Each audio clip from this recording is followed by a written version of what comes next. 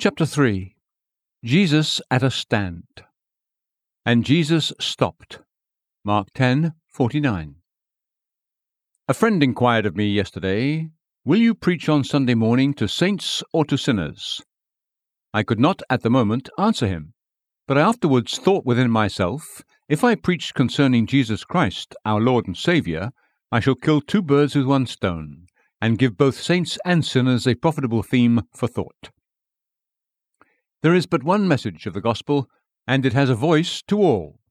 Saints know no sweeter music than the name of Jesus, and sinners know no richer comfort than his person and his work. We preach to all when we preach him who is all in all. Christ comes as life to the dead, and he is equally life to the living. I trust there will at this time be a word in season, both to those who fear God and to those who fear him not, while I speak of the Saviour from these three words, and Jesus stopped. Our divine Lord has changed his position, but he is himself the same as ever, and therefore every truth which we learn concerning him in the past becomes all the more valuable since it is still true of him today. Our Lord's name is Jesus Christ, the same yesterday and today and forever. What his character was on earth, such it is still. His pursuits on earth are his pursuits still. His main object when he was here is his chief aim even in glory. We don't have to say, "This is what Jesus was," and then to mourn that he has changed, for he is without variableness. His transit from the tree to the throne has not affected his nature so as to make him other than he was when here below.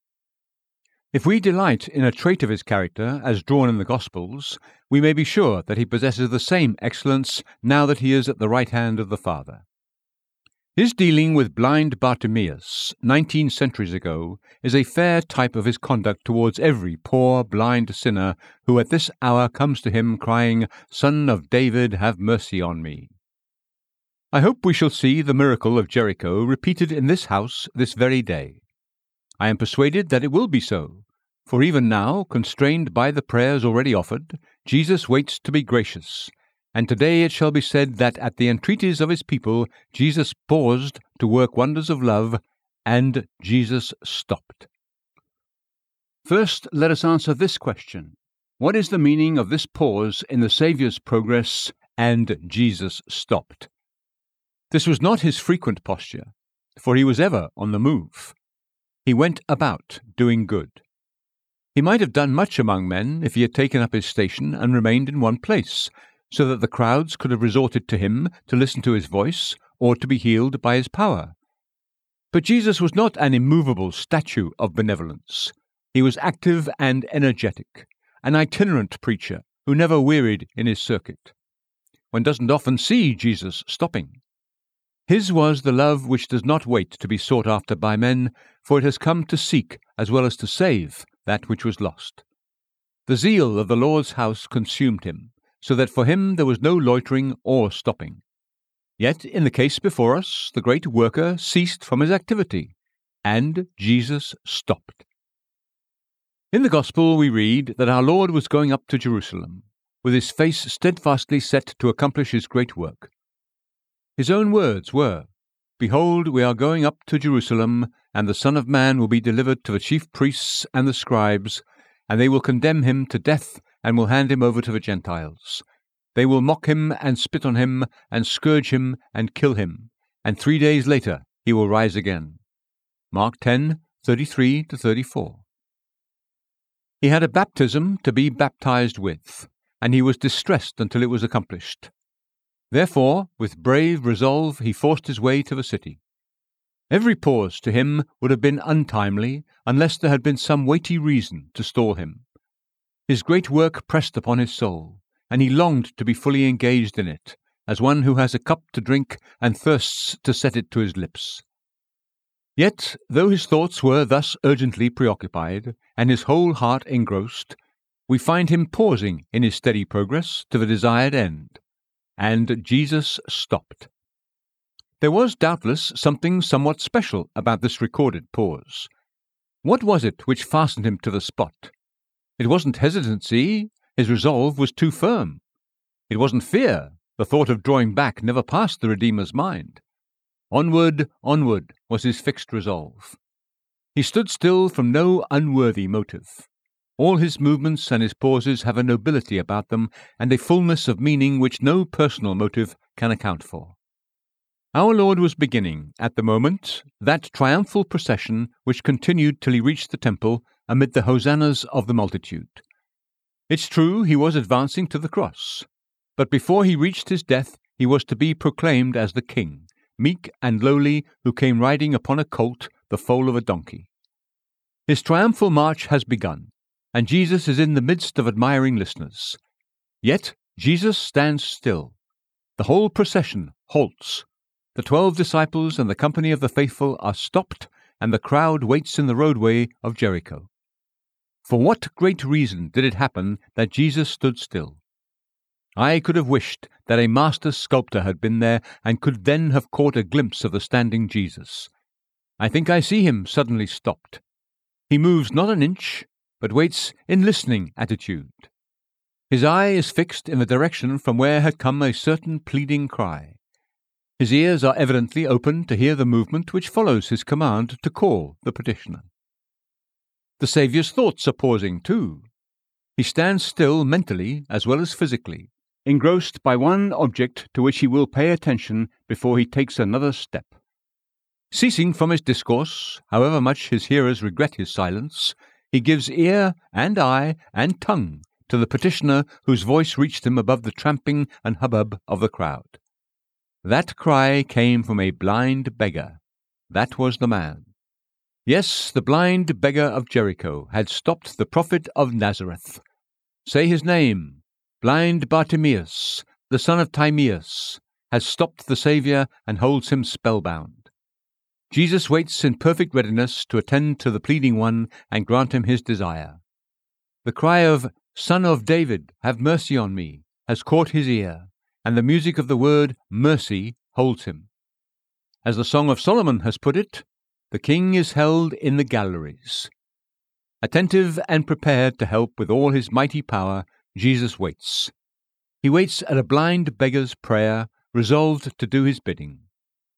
I have seen servants wait upon their masters, but here is the Lord of all waiting upon one lower than a servant, waiting upon a blind man whose trade was begging. And Jesus stopped. He was all there, ready, willing, and able, to do for the poor man whatsoever he needed. He asked him, "What do you want me to do for you?" As if he stood at his beck and call and could not take a step onward until he had answered the prayer. And Jesus stopped. I have heard of Joshua, who said, "O sun, stand still at Gibeon, and O moon, in the valley of Ajalon." But I rank the blind beggar above Joshua, for he causes the Sun of Righteousness to stand still. Yes, he who created both sun and moon stood still, and the Lord hearkened to the voice of a man. Jericho had produced, in ages long ago, a prodigy of faith among her harlots, and now she shows us a wonder of grace among her beggars. How marvellous was the power which dwelt in that poor man's cry! Is such power to be found among men at this hour? Ah, there's the point. The Saviour is the same today as ever, and I believe, my brethren, that you and I have power at this time to make him stop and stand still if we act as Bartimaeus did. Many a poor sinner here today, if God shall help him to cry after the style of the blind man, can command the Saviour's full attention, can command his power, and can get from him the grace which he is so willing and able to bestow. As for you who know and love him, be well assured that no blind beggar can have such power with him as you have who are his friends. I am sure that the voices of those who have laid their heads in his bosom must have great power over him, and if our brethren will but use their influence with the well-beloved, they may ask what they will, and it shall be done unto them. Pleading saints can cause him to stand still even now. I have feared and trembled for my country of late, lest the Lord Jesus should depart from it and take away the candlestick out of its place. More than 200 years ago, George Herbert said, when he looked upon the declining state of godliness in England, Religion stands a tiptoe in our land, ready to pass to the American strand. He saw the Puritans flying away to the New England colonies, and he trembled for the ark of God in his own land. But, thank God, the prayers of Herbert and the prayers of other saints have constrained the Lord Jesus to abide with us, though he acted as though he were going farther. Brethren, the Lord had thought, as it were, to cross the Atlantic and fix his dwelling among a people who would be gathered in a newly discovered land. Thank God he has built a church in America, but he has not left us without witness. Because of the tears of his saints, Jesus stopped. Still we hold him, and we will not let him go. He abides among our churches, still opening blind eyes, saving souls, and making men whole. O you that love him, take care that by your entreaties you still detain him. At times our Lord, as judge among the nations, arises to visit the sins of a people upon them. Patience makes room for justice, and providence determines that guilty nations shall be scourged. At such times they are blessed indeed who can cause the king to stand still. This wicked country of ours has often escaped through the prayers of the saints. No man can read our history without perceiving that among guilty nations we hold a sorrowful place, for we have had more light than any other people, and have sinned against it very often. This erring nation would have been scourged to destruction, if it had not been that the intercessions of God's people have caused the Judge of all the earth to stand still. Jesus now rules all nations as Lord of Providence, and metes out justice and judgment among them. But a plea for mercy brings a decree of patience, and sinful nations are permitted still to stand within the bounds of grace. I doubt not that when the end of a reprobate has almost come, and when a sinner's breath has almost left his body, and the judgment has been about to be executed upon his guilty soul, the prayers of earnest men and women have made the merciful one linger yet a little longer, and give a further space in which repentance might spring up in the long-hardened heart, and the faith-glance might yet be given by the long-blinded eye. What pauses grace has made when faith has interceded! Whatever our Lord Jesus is doing, he is never so occupied as to disregard earnest prayer. He would, if needful, put everything aside to listen to compelling and earnest pleading. To this day, Jesus stands still to hear the cry of the destitute. If at this moment we could withdraw the curtains of heaven, we would see our Saviour waiting to be gracious, ready to hear our prayers, hearkening to every sigh, putting every tear into his bottle, and answering every petition which comes up before him from a sincere heart. Though he rules empires, he stands still to hear the wailing of distress. Though he inhabits the praises of Israel, he is moved by the sorrows of sinners. Though he hastens the day of his coming, and is ready to begin his triumphal advent to the New Jerusalem, yet will he pause when the poor and needy present their case before him. Thus have I tried to picture the Lord Jesus as standing still. How I wish that some awakened one would now behold the Saviour and exclaim with Mr. Wesley, "Stopped by a sinner's prayer, thou canst no farther move. Thou canst no more forbear to manifest thy love. Thou waitest now to show thy grace, and callest me to seek thy face." We will now enter upon a practical inquiry. Who and what was this which suddenly caught the Saviour? What made him stop? Herod could not have done it, nor Pilate, nor the chief priests, nor the scribes, nor the foresight of the bloody sweat, nor a vision of the cross. These would but have hastened his steps to enter upon the conflict and achieve redemption. What made him stop? First, as I have already said, it was a blind beggar. I am afraid that there are very few here today who are literally beggars, for nowadays we wear good clothes and are so very respectable that spiritlessly poor people do not like to come and sit with us. The greater is the pity. Yet I know that many poor persons are here now, and I thank God that it is so. Those who are in the depths of poverty will, I hope, believe that they are welcome to the house of the Lord, who is no respecter of persons. We are very glad to see the poor among us. The more, the merrier. Bartimaeus was a man of the very lowest order. He did not earn his own bread. He could not. He sat publicly by the wayside and held out his hand for charity. Men give small honour to a blind beggar, and are apt to pass him by without regard. But he, to whom we owe all hope of heaven, stood still at the cry of such as he.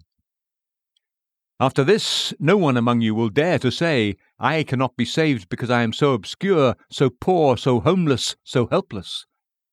Tell me what you are at your very worst, and still I have good tidings concerning my Lord's condescending favour to the likes of you.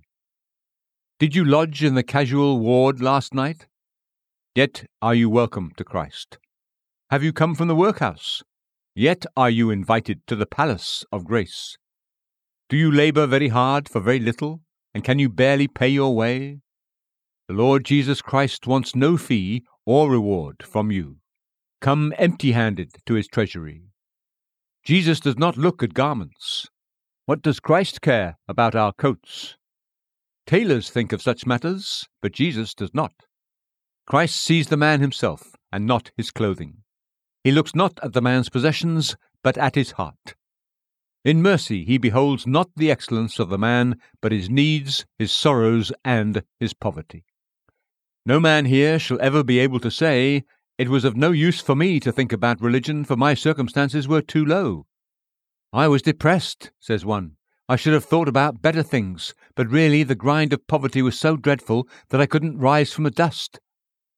This is not true, for you are not poorer than the blind beggar of Jericho, and the sharp tooth of poverty has not bitten you more severely than many of the Lord's suffering saints. Misery had eaten into the heart of this poor blind man, and yet his cry made the Saviour stop. Now then, you that are the lowest, poorest, most afflicted, most despised in this house, I pray that you may be helped to appeal to Jesus for mercy, and he will stop to listen to you, even to you. But what was the art by which Bartimaeus stopped the Lord? That which stopped the Saviour was a blind beggar's cry. The man did not sing a touching hymn to a melting tune. He only cried. Sometimes persons have such melodious voices that if they sing in the street, you linger to hear them, and are in no hurry to go on with your errand. But this man did not sing. He hadn't even learned to chant his prayers, as certain ones do in these odd times. I wonder whether the Lord ever listens to prayers when men turn them into sing-song and deliver them in an unnatural voice. Intoning, they call it. Why do men think it an improvement to say their prayers the wrong way upwards? This man cried. It was a cry, a ringing cry, which increased in strength each time it was uttered. Thus it rose up into the ear, Son of David, have mercy on me. Son of David, have mercy on me. The voice came from a heart burdened with misery, breaking with desire, weary of long years of darkness, pining for the light, and hopeful of obtaining it. Son of David, have mercy on me. Again the cry rose above all the hubbub of the throng.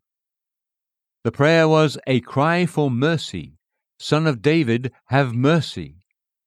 If you ask our Lord for anything on the grounds of merit, you will find him deaf as a stone.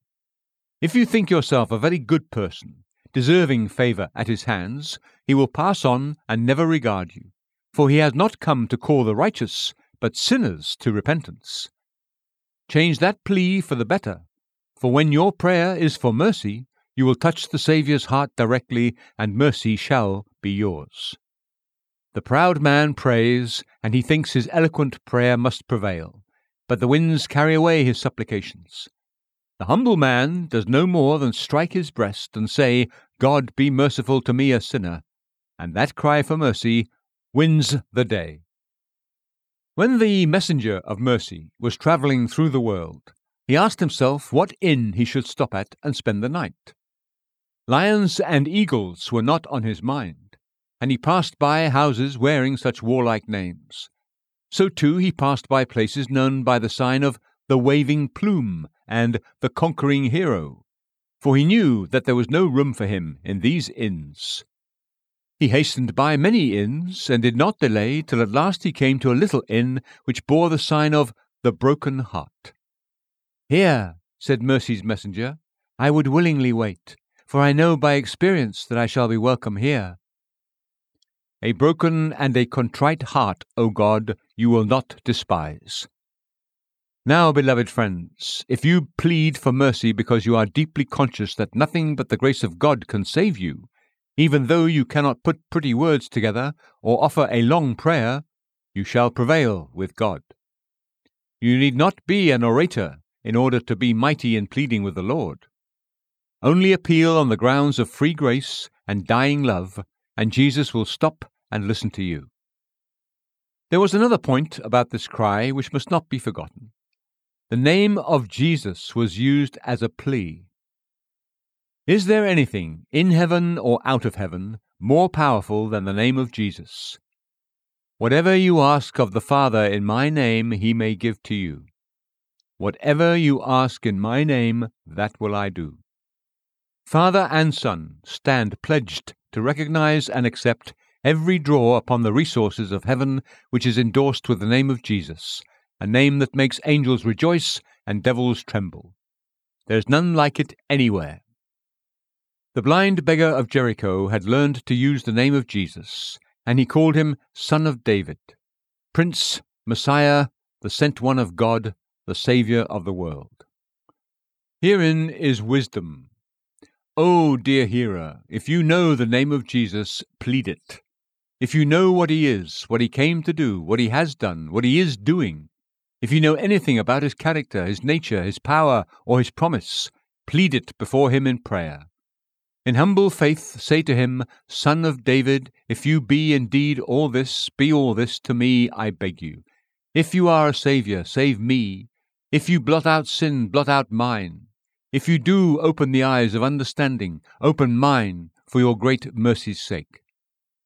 When we can thus reason together with the Lord, we shall have good success in his presence, and again it shall be said, Jesus stopped. I suppose the main thing which brought our gracious Master to a stop was the fact that he had now an opportunity for doing good.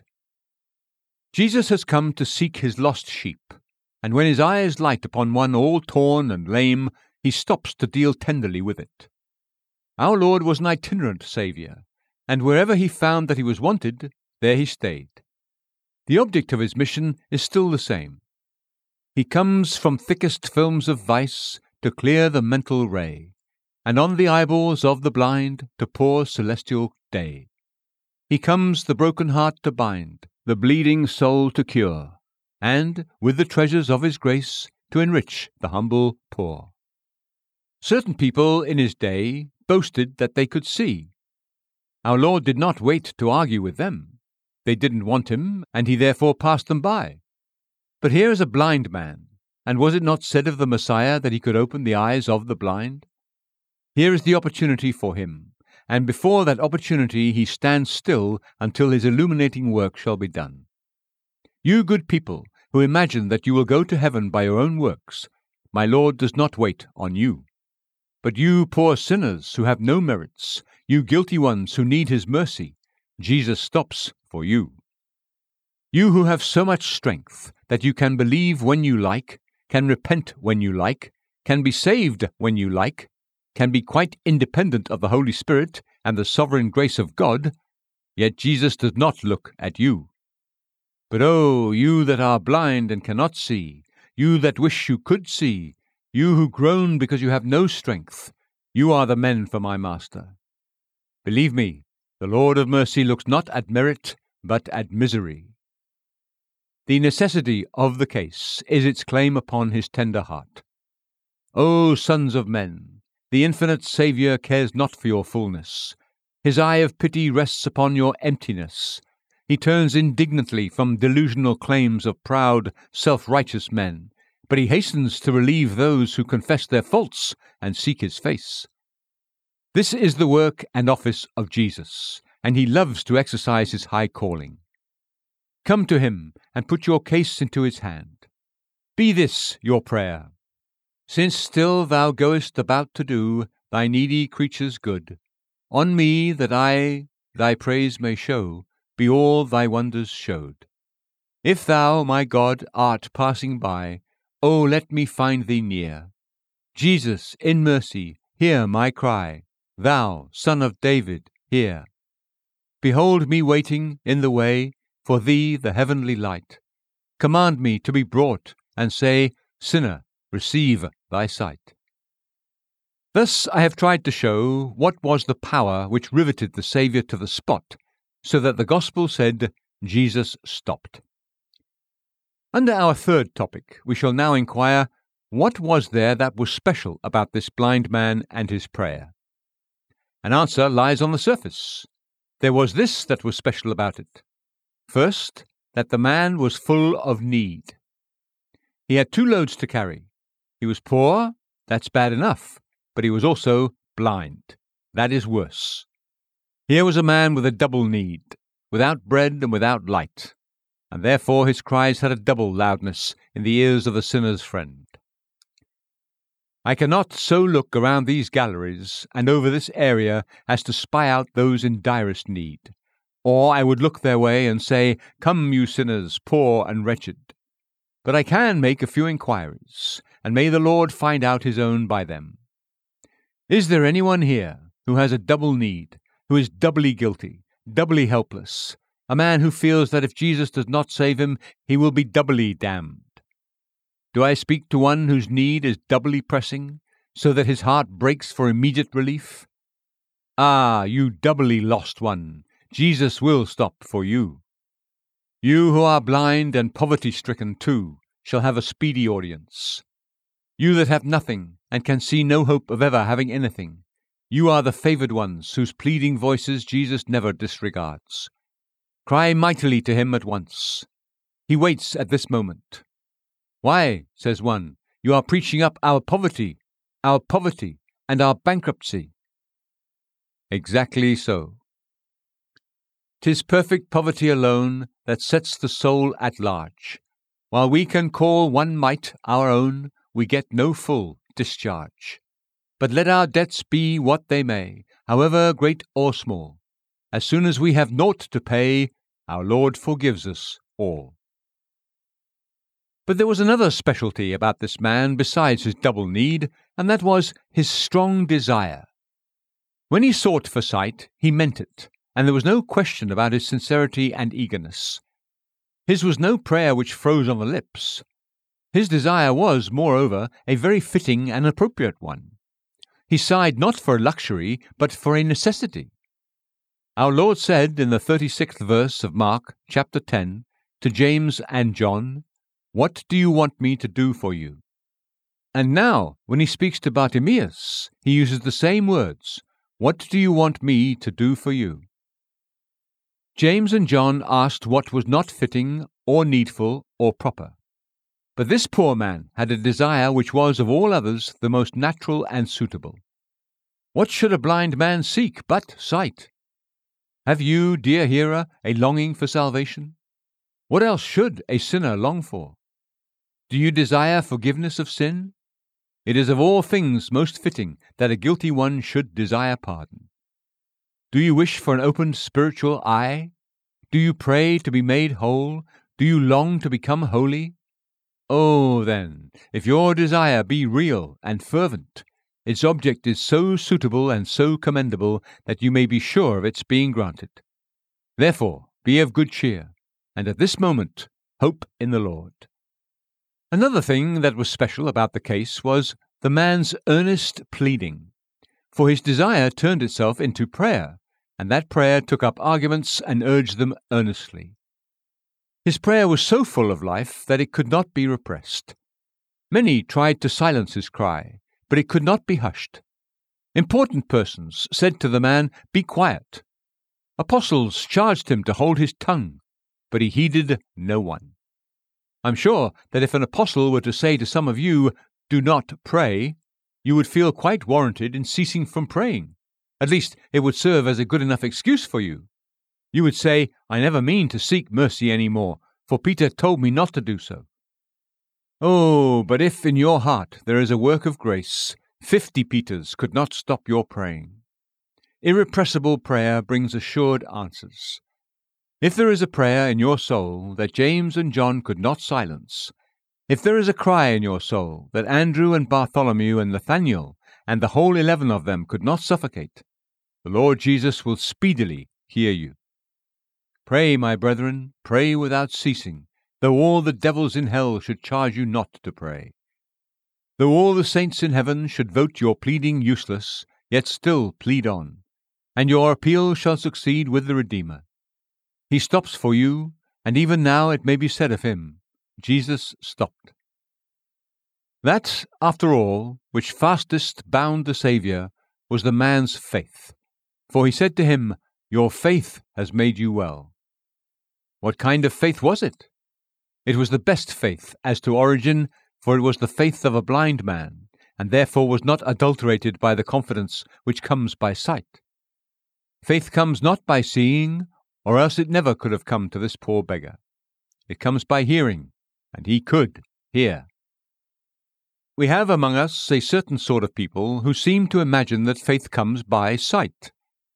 Acting upon this, they work upon the eye in many ways. If you step inside the walls of their churches, you see an enormous cross. The altar is sumptuously adorned.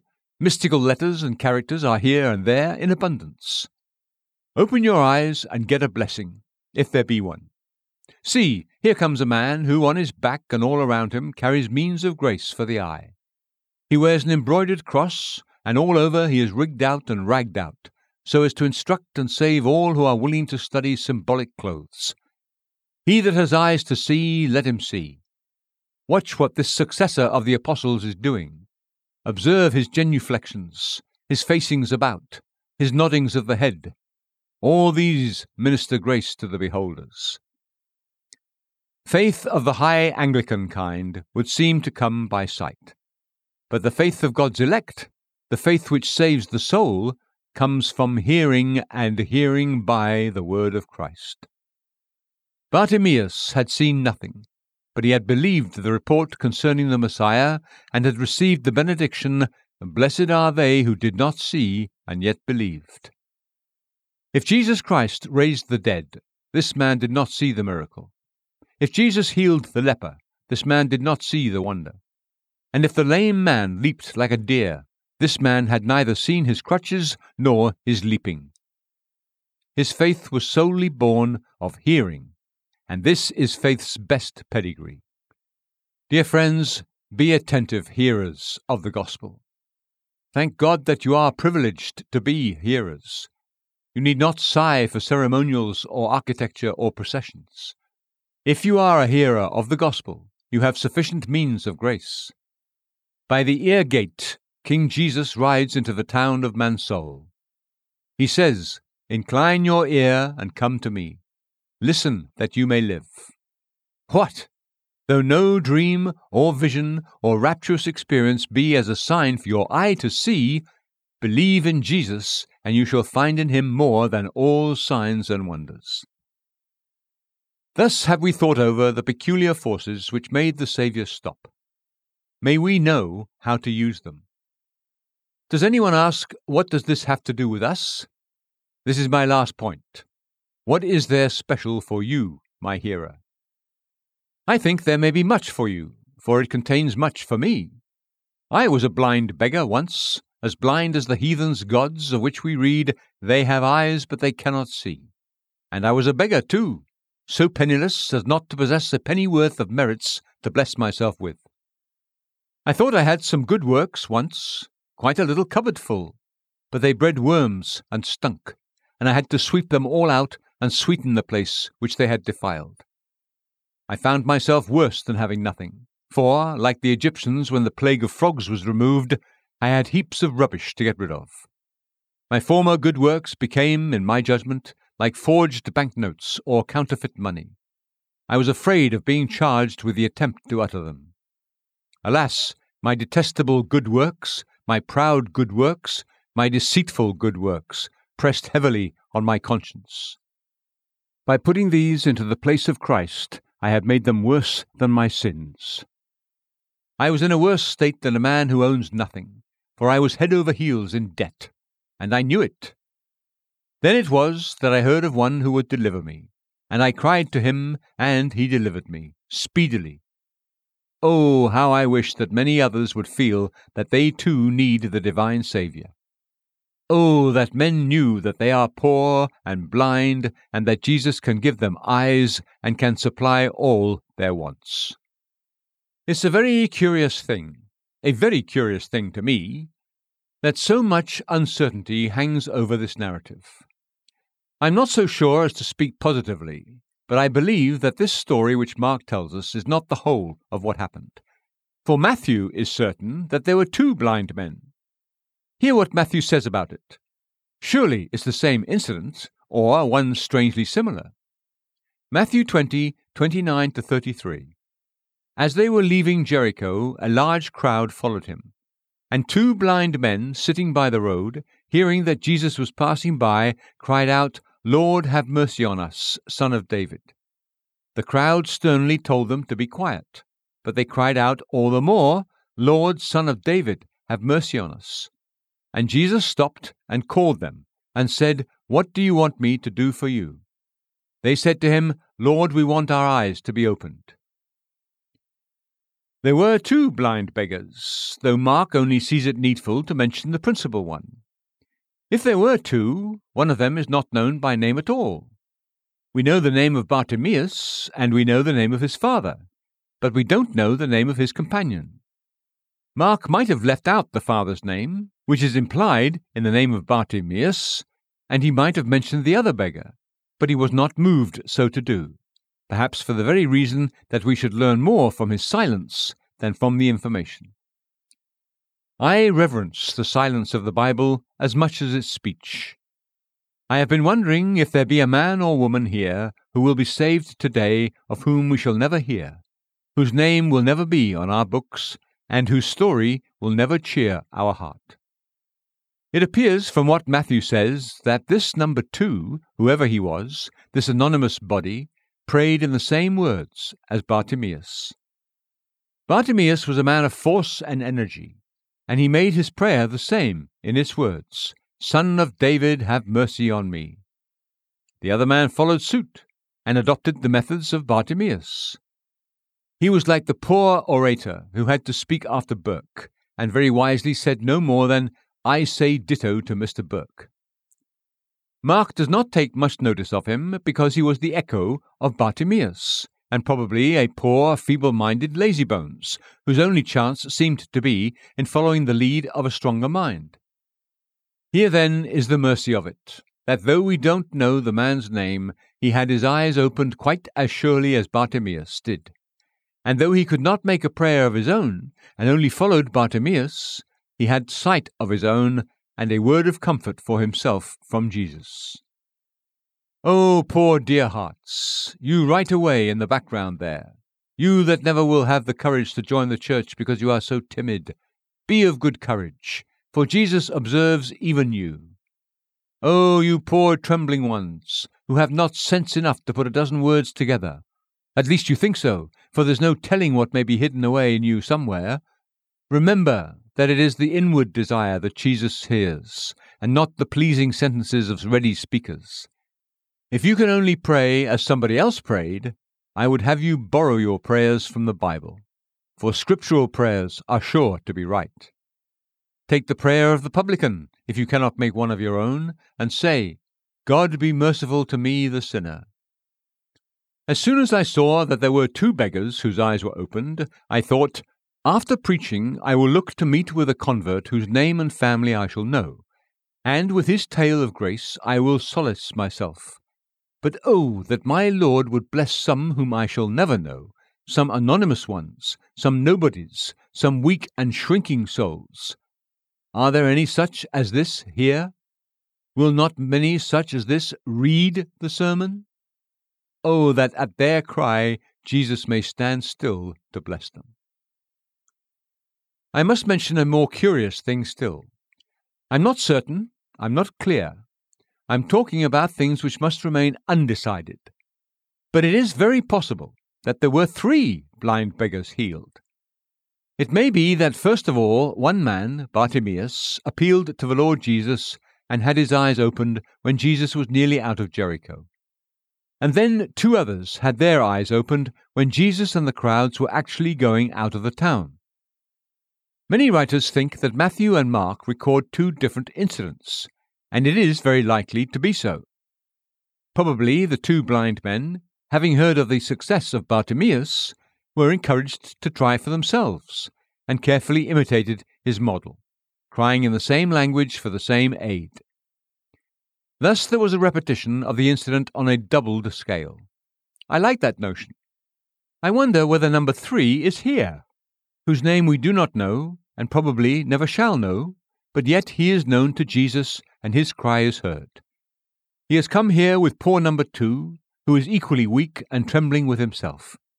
God bless them both. Those of us on whom the Saviour has worked a good work would speak well of him for the encouragement of the fearing ones. I bear my witness to the eye-opening power of the gospel. One thing I do know, that though I was blind, now I see, and no one opened my eyes but Jesus. I went to him just as I was. I trusted him, and he saved me. May there not be 2 more blind men or women sitting somewhere around here who will follow our example? Just do as we have done. Pray and trust, cry and believe. Say, Lord, Son of David, have mercy on me. Remember, he who has saved 1 can save 2. He who has saved 2 can save 3. Alas, it stops not at 3. If there were 3,000 here, who all cried for mercy, they would all have it, and as would many millions more as could be found to follow in the same track. I see today before my mind's eye Jesus standing before Jericho like a second Joshua. As you all know, the names Jesus and Joshua are the same. Joshua crossed the Jordan, and he stood with his sword drawn to capture Jericho and commence his march through Canaan, conquering and to conquer. See, here is Jesus, and he must make captives in Jericho before he advances further into the land. The city of palm trees must yield him followers before the palms of victory are cast at his feet. He enters Jericho not to lay its walls flat to the ground, nor to slay its inhabitants, but to open eyes that have long been closed, and to bless poor creatures who have languished in poverty. This is the first fruit of his warfare, the commencement of a career which shall end at Jerusalem, where he shall strike the Prince of Darkness and win the victory for all mankind.